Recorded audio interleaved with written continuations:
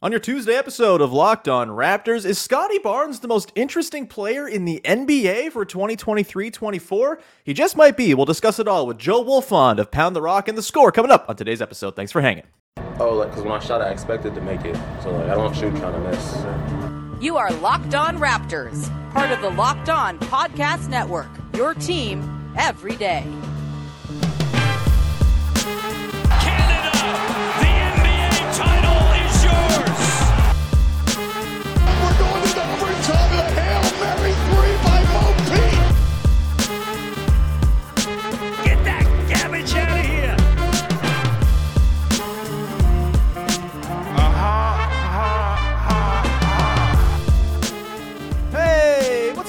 And welcome to another episode of Locked On Raptors, part of the Locked On Podcast Network, your team every day. It is Tuesday, September the 5th, and I'm your host, Sean Woodley. I've been covering the Toronto Raptors now for 9 seasons on various platforms. You can find all my work over on Twitter at WoodleySean. You can find the show on Instagram at Locked On Raptors, and you can obviously join the Locked On Raptors Discord server. It's awesome. Come hang out. Link is in the description. We're planning our fantasy basketball league for this season. We've got all sorts of, hoop grids still going strong, movie talk, obviously the Blue Jays are a topic of conversation, a very sore one for the most part. Congrats on beating the A's in extras, boys. Anyway, go hang out in the Discord. We'd love to see you in there. It's a great time, great little family we got building around the show. And a reminder, of course, you can find the show for free on your favorite podcast apps and on YouTube. Please subscribe, follow, rate, review, all the good stuff to support the show, make me feel good, and help us go up the charts and all that jazz. Okay.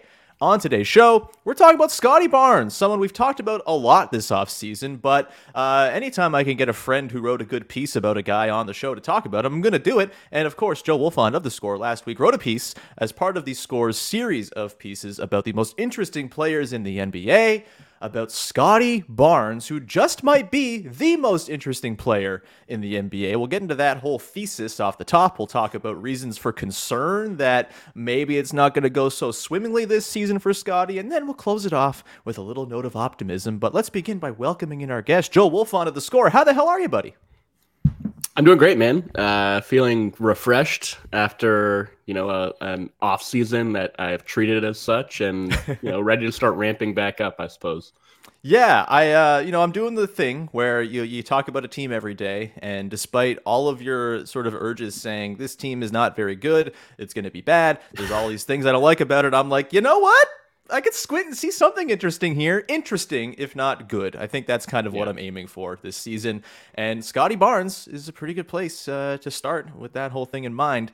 You wrote last week about Scottie Barnes and dug into, reasons for optimism and concern, mostly about Scottie Barnes kind of taking up the mantle as the dude for the Raptors this season. It seems like they're going to just have him be the point guard. We'll get into the sort of nuts and bolts and the numbers and all that stuff coming up. But for you, kind of take us behind the idea of Scottie Barnes being one of the most interesting players in the league this season. Why was he a subject of one of the pieces in this series over at The Score? Yeah, so I don't know. This is a series that I've done now for the last 3 off seasons, and so when I kind of started putting it together this year and thinking about the guys that were going to be of interest to me, it just sort of felt obvious because in terms of the expectations that were placed on Scottie, he was in many ways a victim of his own success, right? Like his rookie season kind of came out of nowhere in terms of the impact that he was able to bring immediately, winning Rookie of the Year and seemingly rerouting the course of the Raptors franchise, giving them a foundational building block and somebody that was going to be there, for maybe a decade or more at the center of whatever they were going to try and build. And I think, a lot of the shine came off last season for various reasons. And I think those reasons, look, I'm not going to absolve Scottie. There was a lot going on with him. There was, there were reports of him, not necessarily putting in the requisite work last offseason. There were a lot of times when he seemed disengaged and sulky. There was, by pretty much every account, a lot of friction between him and the veteran faction of the team. Mm-hmm. And look, that's on him. But I think a lot of it also comes down to the Raptors roster construction. And I don't think that improved this offseason. You don't say. It's funny, actually. Part of what got me thinking about this was a conversation I had with you on the night that Fred walked, when you were you were still kind of trying to do your reasonablest shit, and I just wasn't having it. I was I got beaten out of me pretty quick, mostly by you, I think. I was trying to talk you onto the ledge. Some people try to get talked off the ledge. You had to be talked onto it, and something you said in the course of that conversation was like, well, one way or another, it's all going to hinge on Scottie. And I was like, okay, well, if it's all going to hinge on Scottie, then why is the roster around him not constructed in a way that reflects that? And that got me thinking about, I don't know where the front office actually is on Scottie, but everything they've done and said seems to indicate that they believe he is the future. And I guess you could say them kind of leaving Pascal flapping in the breeze is reflective of that too. They don't know what to do with Pascal because I guess, deep down they recognize that that's not going to be a viable long-term fit. And so I guess they are seeing fit to at least entertain trade offers, although, they've seemingly shut them down to this point and still aren't making any progress toward an extension. I kind of think it's appalling the way that they've gone about dealing with the Siakam situation. Real bad. I hate it. Every second of it is bad. Has been bad. I don't like it. And I mean, the Fred thing is you can't. I don't know what to do with that because obviously they would have wanted to bring him back. They just didn't want to pay him, more than $40 million a year, which I think is fine and justifiable. Yeah. But I think they're a little bit stuck and a little bit stumped as well in terms of trying to figure out where Scottie fits into all of this, what the roster around him should look like, how they get from point A to point B. And that makes this season super interesting for him, from my perspective, just because, look, we've seen guys kind of have sophomore slumps before, and development is not linear. You can look at Jason Tatum, right, who had this pretty disappointing second season and then pretty quickly got back on track and got on that ascendant star track in year 3. And I think year 3 is really when a lot of these guys do take that big leap. And I think if Scottie in year 3 looks pretty much the way that he looked in year 2, we're going to be having a very different conversation about the Raptors' future and where this is all going. But, if he does take that leap, then I think that changes a lot in terms of okay, look, we can afford to be middling or even bad for the next little while, but we're building toward this future where Scottie is the centerpiece and the pieces around him are kind of specifically put in place to amplify his strengths and maybe mask his weaknesses a little bit.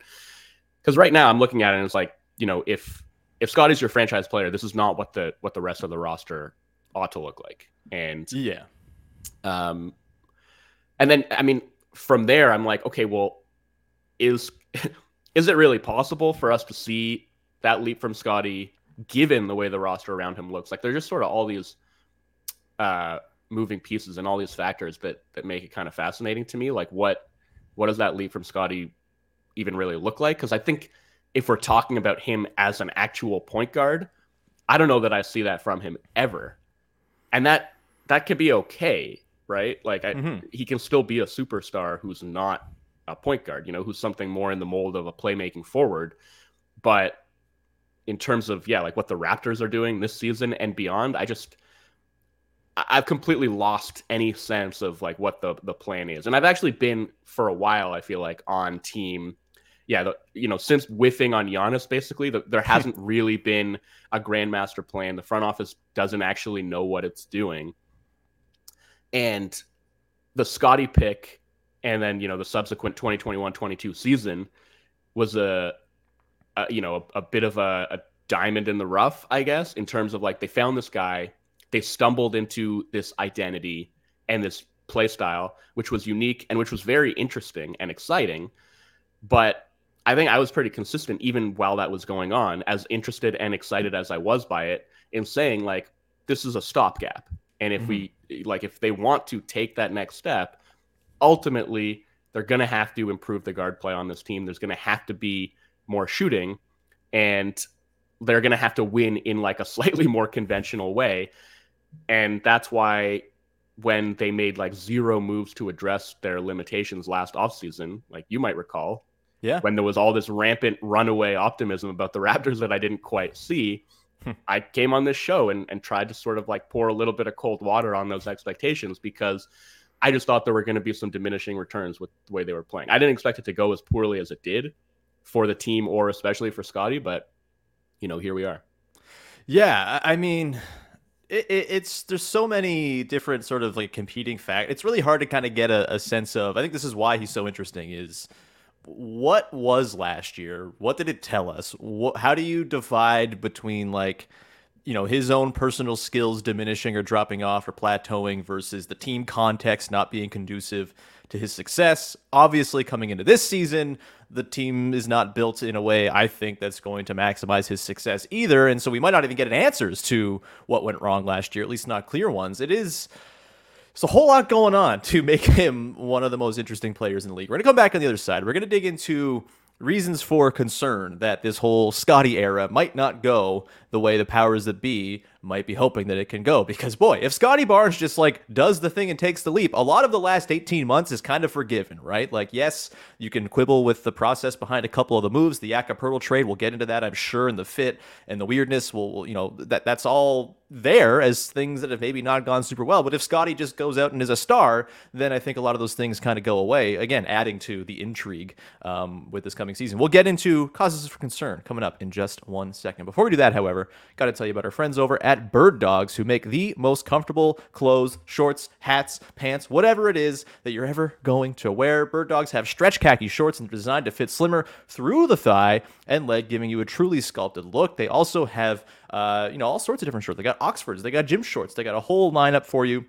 They basically do the same thing you're going to get with like a Lululemon, but way better and for less money. So go and check out your Bird Dogs right now. They fit wonderfully. My dad has a pair of them. I gave him one of the pairs Bird Dogs sent me, and they're his favorite shorts. My wife wears the Bird Dogs hat that came in. It doesn't quite fit my enormous dome, but she wears it when she goes paddleboarding and does water sports. It's wonderful for that. It dries quick. And I have the shorts. I have the hiking pants. They are outstanding. They're the most comfortable things you're ever going to wear. And they're also the future of underwear in that they have underwear baked into the pants. And so you don't got to wear extra layers of stuff. It's like 45 degrees with humidity in Southern Ontario this week. I'll be wearing my Bird Dogs when I'm walking around town for the very sparing amount that I'm going to be outside, because people shouldn't be outside in this crap. Either way, go to birddogs.com/LockedOnNBA and enter the promo code LockedOnNBA at checkout for a free Bird Dogs water bottle with your order. That's birddogs.com/LockedOnNBA for a free water bottle at checkout. You won't want to take your Bird Dogs off. We promise you. All right, we continue on here. Joe Wolfond of The Score along as we dig into a pretty pivotal season for Scottie Barnes and the Toronto Raptors by extension. We'll get into reasons for optimism at the end of the show. We'll close it off on a positive note, but you dug into a lot of the numbers. There was drop-off basically everywhere offensively for Scottie Barnes last season. I think the one area you could say he kind of made tangible improvements was as like a short roll playmaker. And then, of course, that was nixed when they went and traded for Jakob, the short roll playmaker on the team now, who you kind of have to have in the middle of the floor spacing-wise. And so we're kind of back figuring out, all right, where's Scottie Barnes going to get his bread buttered and all that stuff. His shooting fell off from just about, I think, actually every area of the floor. Per Basketball Reference, he had a tangible drop-off, a couple percent, at the rim, more percents further away from the basket as you go, 28% from three. Just not a very efficient season whatsoever for Scottie Barnes. Joe, what maybe makes you concerned about the way this team is set up, about what's to come here, that we might see a repeat of that inefficient version of Scottie Barnes, and sort of what skill sets in particular does he have in his bag or not have in his bag that give you the most concern about him kind of making that step this season in year three? Yeah, I mean, I think it's like the ability to get himself to where he wants or where he needs to go in the half court, right? Mm-hmm. Like the block that I have when I try to envision point Scottie and what that's going to look like is, okay, you're facing a set defense. There is not a ton of space on the court. And this is what we've seen like throughout his first couple of seasons, right? Like we have, I think, seen the breadth of his passing ability mostly in transition. Yes. And that is because in a half court, it's like, if you can't maneuver yourself to certain spots on the floor, then you're sort of limited in terms of the kind of passes that you're actually able to throw. And it's also like, if you're not able to break a defense down off of the bounce, well, then again, like the passing windows aren't necessarily going to be there in the way that they are when you're facing a defense that's a little bit more scrambled. So in order to access what I think is right now his best skill, and truly, I think he's the best pure passer on the Raptors at this moment. Mm-hmm. But that doesn't make him a point guard, right? So No. if we're talking about him actually running a half-court offense, it's, okay, you need to see him tighten up that handle. You need to see him develop a workable pull-up jump shot. You need to see an ability to like beat unders, whether that's with jumpers or with drives.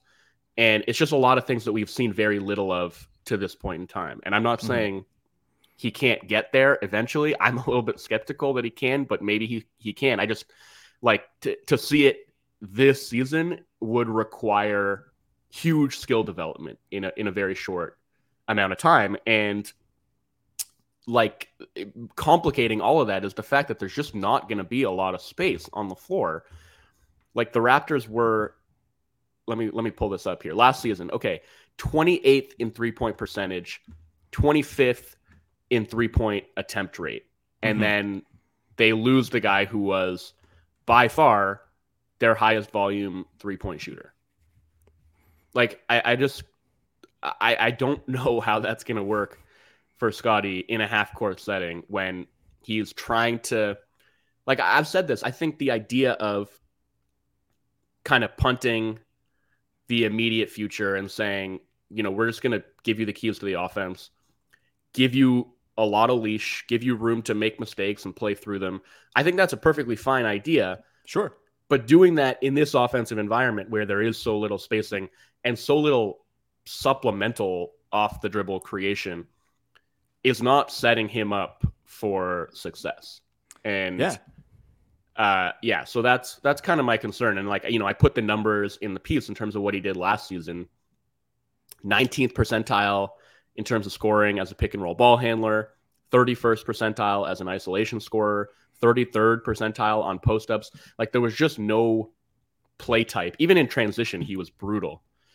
There was no play type in which he scored efficiently last season, except, as you mentioned, as a roll man. And now, not only is Pirtle there now kind of complicating that role for him, but also there is like there's Dennis Schroeder is like the only pick and roll guard basically on the roster who's going to be able to even hit him on the short roll. And there are other ways you can finagle it. Like they'll run probably a lot of dribble handoff. Like if you run a Scottie, Gary Trent dribble handoff, maybe you get two guys going with Gary and Scottie gets, roll man opportunities out of that. But yeah, I don't know. There's just not going to be a lot of space for him to even roll into. So it's not only about him having to develop, like him having to improve in the ways that he struggled last season. It's like he has to become a fundamentally different player in order for this to work. Yeah, and I think the issue with the sort of state of directional limbo the franchise finds itself is that it doesn't really grant Scottie all that much of a grace period to figure it all out. And there's so much that's being asked of him. He's being asked to refine the handle, learn how to turn the corner. He's being asked to tap back into the mid-range shooting and hopefully some three-point shooting that he sort of flashed a little bit on pull-ups as a rookie. Not a ton, but, he was perfectly passable as a mid-range shooter early on in his career and gave you some hope. I mean, it was like his second career game where he's hitting mid-range jumpers against Boston where it's like, oh, this could be a different type of dude than we thought entirely, and it just didn't happen for him last year. And that's complicated by the lack of space. It's all going to be more difficult. And then there's going to be this sort of ticking clock of, oh, Pascal's a free agent, Noji's a free agent. And how do they figure this out in the next year and kind of set things up for the Scottie era? It's tricky. And it's why I think a lot of people have been clamoring for them to just kind of pick a direction and, just kind of make it clear, okay, Scottie, like there's some runway here. You're 22, with plenty of time. Doesn't quite feel like there's plenty of time when you have 3 pending UFAs on the roster who are all very important players, and one of whom is right now unquestionably much better than Scottie Barnes and Pascal. It just is this very confusing stew. Let's quickly hit on the way he fits with Pascal Siakam and Jakob Poeltl, right? Like this is, I think, the key question, the key issue, the thing that the Yak-Pirtle trade, this sort of complication that the Yak trade introduced. And look, I will say it again, like the Yak trade value-wise, perfectly fine. I don't care about the first round pick, really. And you got off the Kem Birch money. That was like a kind of underrated good part of that. Maybe you shouldn't have signed Kem Birch for 3 years to begin with, but that's a story for another day. But you create this front court with, I think very clearly well above average passing at every position for those guys' positions and size and all of that. But there's not a ton of space. I think there's a lot that's hinging on Pascal Siakam becoming like a really good catch and shoot 3-point shooter, which he's done in the past. Like there's a possibility of that happening, but it hasn't been there for the last couple seasons. Maybe a lessened minutes burden and all of that and lessened sort of overall burden will help him kind of get the legs back for those threes. We'll see. But, it's kind of you have to look at the numbers a little bit with a grain of salt too. Last year, the starting five, Fred, OG, Scottie Barnes, Pascal, and Yak-Pirtle, plus 11.6 positive differential per cleaning the glass, 97th percentile. That's really good. The offense, 120.3 offensive rating. The defense, 108.7, 95th percentile on defense. That lineup kicked ass. It was really good, but you lose Fred VanVleet, the threat of his pull-up shooting, his catch and shoot, his 9 threes attempted per game for a team that was already, as you mentioned, very low down the charts of three-point volume. You replace him with Dennis Schroeder, who, unless he's in FIBA, is not much of a three-point shooter and has typically been successful more so in lineups with lots of other shooting and ball handling and not necessarily as the lone traditional ball handler. And then you look at the Gary Trent Jr., OG, Barnes, Siakam, Pirtle lineup, which you figure is going to be the starting lineup or, has a shot to be. We'll see what they do with Schroeder. In 129 possessions, small sample, yes, but a minus 6.2 differential. The offense was 100.8, sixth percentile per cleaning the glass. Not good. And I think that, to me, is a pretty big red flag on how this lineup is, in theory, going to work. It's going to require a lot of Pascal and obviously of Scottie to kind of make those jumps within a context that's not terribly conducive to making those jumps. Where are you at on that sort of fit? And do you see any sort of glimmers of hope, or is that maybe like the biggest hang up for this whole experiment, is that clunky spacing across the front court, despite the nice passing that the front court guys are going to probably contribute most nights? Yeah, I think that the offense is going to be pretty nasty. And you throw out some of the numbers, right? Like when I was going through this, I was like, okay, like if you're thinking about Pirtle, Siakam, Barnes as like a front court trio, or maybe you're not calling it a front court trio because Scottie is your point guard, so it's just a trio. But yeah, like enough passing and specifically interior passing, I think, between those three guys, and like theoretically at least touch around the basket, which is something that definitely Siakam and Pirtle have and Scottie seemed to have as a rookie. And I think that like I think that touch will come back, even though it abandoned him for long points last season. Maybe there's enough there to make that viable offensively. I actually think that it is viable offensively, but it requires like a certain kind of infrastructure around it in order to be viable, right? And I don't think the Raptors have that. And like you can just illustrate that in the crudest possible way by saying last season, with those three guys on the floor, with Fred VanVleet also on the floor, their offensive rating was like 125. Yeah. And then take Fred out of it, and it was like 103. Fred's important, as it turns out. And I'm not saying it's like, okay, like, Dennis Schroeder is equivalent to like, Malachi Flynn or whatever other point guard the Raptors would have been plugging into those lineups when Fred was on the bench last season, or honestly, more often than not, just like no point guard at all. Schroeder's like not a bad player. No, he's like a really good backup point guard, actually, I think. But in terms of what the Raptors need from a guard surrounding that trio, he doesn't bring it. Like, he's not a good shooter, and he's not an especially good playmaker either. Like, he's not somebody who necessarily sets the table for other guys or has the playmaking chops to make, a not particularly well-spaced floor work by finding these, narrow passing corridors that he can thread the ball through. Like, that's not really Schroeder's game, right? He's more of a straight line drive kind of guy. Mm-hmm. And I just don't think that is necessarily what this lineup needs. So that's where I just think, like, yeah, the Raptors were 25th in half-court offense last year. I find it really difficult to imagine them improving upon that this season. And I just, like you mentioned, okay, you didn't mind the Pirtle trade in a vacuum, which I agree with, but you said you don't care about the first-round pick out the door. And And I really disagree with that because I think the pick out the door with that very light protection on it is maybe part of what is causing the hesitation in terms of stripping this thing down like right now. Right. Because that 2024 pick with a light protection, just top 6, is out the door. And you could find yourself in a situation where you're really bad next year and you lose your pick anyway. And that sunk cost fallacy, the pesky bugger. it's not it's not like I think you really want to keep that pick if you can, but it's just like to actually assure yourself of keeping it, you would have to be, I think, one of the 2 worst teams in the entire league. Yeah. So I think honestly, like when I see stuff like the Pascal fiasco, that just says to me that the front office feels almost as lost as we all do, where they're like, man, what?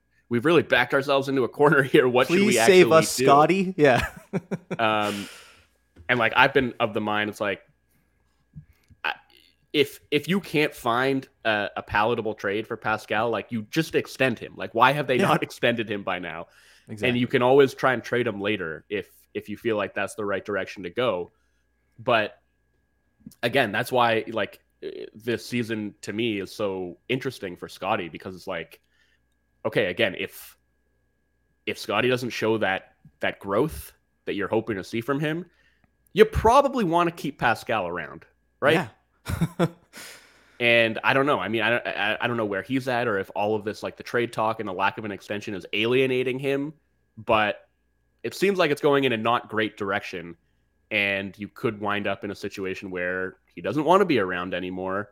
And then you've essentially set up a situation where, I mean, I don't know, like they could be setting themselves up to lose him for nothing and have not a whole lot left if Scottie Barnes isn't the guy that they think he's going to be. So you paint a grim picture, man. It's on the table. Like, I mean, I suppose the one sort of thing with Pascal and the extension stuff is like maybe he just is holding out to try to push for All-NBA with the games restriction and all that stuff, and maybe he sees a pathway there. He's done it twice already, but you know, that I don't know.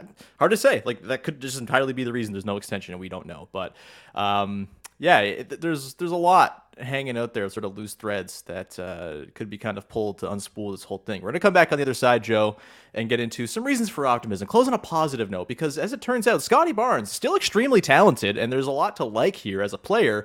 We'll get into that coming up in just a sec, but first, just a reminder, go check out Locked On Blue Jays. Craig Ballard doing a great job documenting this endlessly frustrating baseball team that is driving myself, and I'm sure Joe, mad as they sort of limp their way to maybe getting past the Rangers in the wild card chase.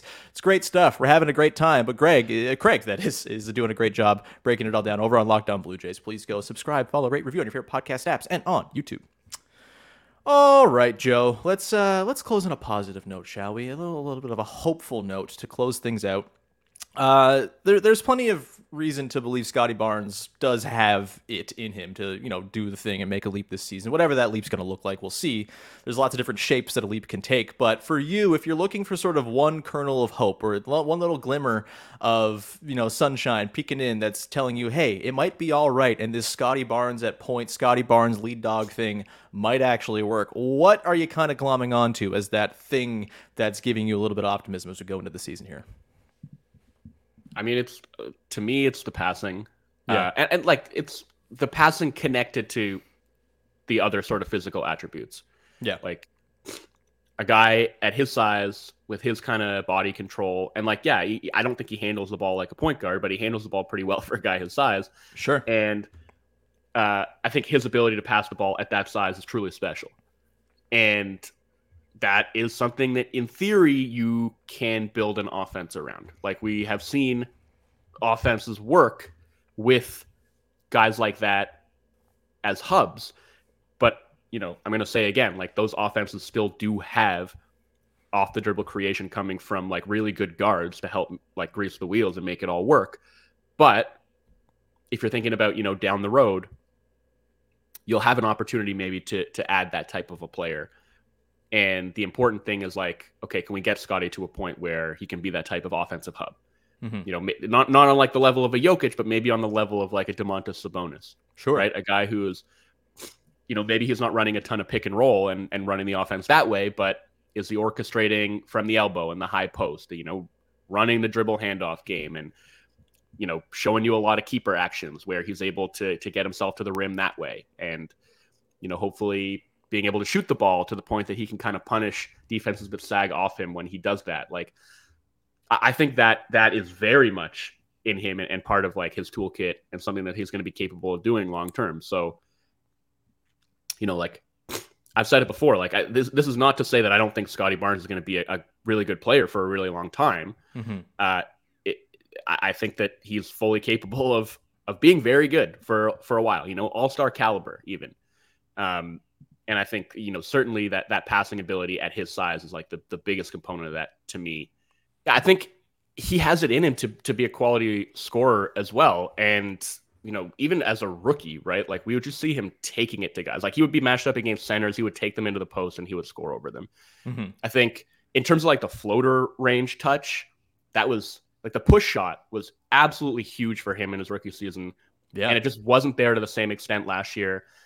And that's something that I'm not super worried about. Like, I think that will come back. He's demonstrated that he has that touch that's in there. I'm not really worried that he just like completely forgot how to score from floater range. Like, he'll be all right. So yeah, I think like there's still a high ceiling here in terms of him being a guy who is going to be able to score in a variety of ways. And is going to be able to set the table for the guys around him. And it's going to be more just a question, I guess, of like finding the right pieces and putting them in place and optimizing him and the team as a whole. So like, I see a lot of reason for optimism with Scottie individually. I guess it's just, I mean, first of all, I do think this season is going to tell us a lot about that. Yeah. Because again, if we see more stagnation from him this season, then I think some of that long-term projection just starts to diminish even more. But this is where I get into thinking like, okay, how much growth can we see from him in the roster context that the Raptors are providing him right now? And I'm not saying it's going to be zero. I do think we'll see some and maybe even a lot. And I like, this is why he's so interesting to me. Is like, maybe he will, maybe he'll blow my mind and he will just like take the ball and from day one will look the part of 6'9" point guard. Maybe he will. I don't see that for him, but there are a lot of other ways that he can develop that would make me very optimistic, even if he's not that guy. Yeah, I mean, we're asking a lot of Darko Ball to help grease the wheels here as well. We'll see. I mean, it'll be nice to see them run offense. By the way, side note, I was listening to your episode of Pound the Rock with Trill Bro Dude on the Sixers last week, and your laugh at him, at Trill Bro Dude's suggestion that Nick Nurse is going to run plays, really, I was like, yes, Joe, beautiful stuff. When it comes to optimism for me, I think there's a few things. One, I think like just like the flashes have been undeniable, right? And like the games in which he has decided to kind of grab the game and say, this is mine. The fourth quarters obviously were a recurring theme last year. And, I'm kind of putting a lot of stock into the idea that he's going to come back with like improved conditioning and in general better vibes about him. I don't know what went down between him and Fred VanVleet, but I do wonder if maybe that's just like, as much as it's a bad on-court loss for the team, maybe it's a positive for the overall sort of cohesiveness of the roster. We'll see, at least in the room, not on the floor. And I think just like when he did have those games where he just decided, like the spacing didn't matter. Like a lot of this stuff just kind of became irrelevant because the talent was so undeniable, and he's capable of reaching such peaks that, maybe he can tap into that more often. Maybe he can do that for 24 minutes a night as opposed to 9 minutes a night or whatever. And that changes a lot. I also think I'm pretty bullish on the idea of Pascal kind of tapping back into a catch and shoot 3-point effectiveness that he hasn't been able to tap into for a few years, just because he's been so heliocentric on this team for long stretches, and he's not really been asked to be a catch and shoot guy. I mean, his corner numbers last year were good. He had those super bizarre home road splits where he shot like 45% at home or whatever it was. There have been flashes of that shooting upside for Pascal, and I think if Pascal's banging in 37% of his threes and is actually like a notable threat the team's got to worry about, not just as a catch and shoot guy, but as someone who can make something happen as a secondary creator, I think that can open up things a little bit here for Scottie. Even though I have my own misgivings about like what a Scottie Yak pick and roll is going to look like, I feel like that's going to be pretty easy to guard. If I'm being totally honest, I think you're going to be able to switch that if you're another team, and I don't know how many lumbering, slow bigs are out there who aren't going to be able to stay in front of Scottie Barnes if he's the ball handler we've seen him to be in the first couple of years of his career. We'll see. There's a lot of different things here, but I think he's typically operated pretty well when he's got like space to chew up and then get his head of steam going. We've seen that in the short roll. We've seen that when they were kind of sagging off him so much last season. You think about him scoring over Brook Lopez and Miles Turner and on down the line, those games where he really kind of found his sort of ability to do that. That's there, but will there be enough spots within games where he can tap into that? We'll see. I'm with you. I think the touch around the rim and the short mid-range stuff is going to come back. We'll see about the long mid-range. I don't expect he's going to walk in and be a pull-up shooting threat either from the mid-range or from three-point range this season. I think that's asking too much. But like the talent, we've seen it in flashes and spurts. It's pretty undeniable. One last thing I want to hit on is the defense. We have talked mostly through the lens of offense this year. And I do think that's kind of the important thing here with Scottie because he's going to be asked to run a lot of the offense, and the offense figures to be pretty gummy. But defensively, I think this team's chance of being relevant this year is that they are just an excellent elite upper crust defense. And Scottie Barnes obviously has a big role to play in that as well. Will he be asked to guard the point guard on the opposing team? Could that go pretty poorly? It has in the past. But I'm kind of bullish on Scottie's defense as well. I think we did see some strides last season, mostly as like an off-ball rim protector type of thing, not so much as an on-ball guy. But I've always maintained, I think his mistakes on defense as an on-ball perimeter defender have mostly been errors of commission and just like not trusting his own length and size and wits enough and just kind of thinking, I have to hug this player in order to keep him in front of me, and it's not worked so well. I wonder if maybe a sort of a scaled back approach on defense, a different defensive scheme instituted by Darko Rajakovic, does that help Scottie Barnes kind of become the enormous, lengthy, nasty defender we all kind of assumed he was going to be coming out of college as well? Where are you at on the defense? I'm actually pretty bullish that he's going to end up a pretty well above average defensive player, but what about you? He should, right? Yeah. No, I actually thought his team defense came a long way last season. Mm-hmm. And the stuff you mentioned in terms of like the backline help and being a secondary rim protector, like that's the stuff where I really did see improvement. I'm 100% with you in terms of the defense at the point of attack. Like, I know we're not alone, right? It was just a constant source of frustration. Watching him, I didn't even think that he should have been guarding the point of attack as often as he was last season. But if he was going to be, it's like, yeah, like you're huge, man. Like you can play these ball handlers with the gap and you're still going to be able to disrupt their shot. Like you can just put yourself in better position to kind of contain dribble penetration, but he's just pressing all the way up on them, like intent on playing chest to chest defense, and then just gets blown by because, as sort of agile as he is for a guy who's 6'9", he's still 6'9", right? Like he's not going to be able to turn his hips and stay square with somebody who's like, 9 inches shorter than him and probably a lot quicker when it comes to changing direction. And I never got that. I never got why that wasn't ironed out with Nick Nurse. I never really was able to figure out whether that was something that Scottie was doing, just sort of like going rogue, and that was the way that he wanted to play on ball defense, or that was something that the coaching staff was asking him to do. But yeah, I just think like allowing a little bit more of a buffer, giving yourself more margin for error when you're defending on the ball, just refining his technique and his footwork altogether, I think could go a long way. But I think also just maybe not putting him in those situations as often could go a long way, because I do think the area where we saw the most improvement from him last year was as an off-ball defender, because he was pretty lost in the sauce off-ball as a rookie, I thought. Yeah. Just like spacey, wandering, roving way too much, losing track of his guy, getting back cut, blowing help assignments. And I think we saw way, way less of that last season, especially kind of later in the year. And so if we are going to see him like hit this high level as a defender, I think that the help defense is probably going to be his calling card and not necessarily like his on-ball defense against opposing point guards. Yeah, it's gonna be fascinating, man.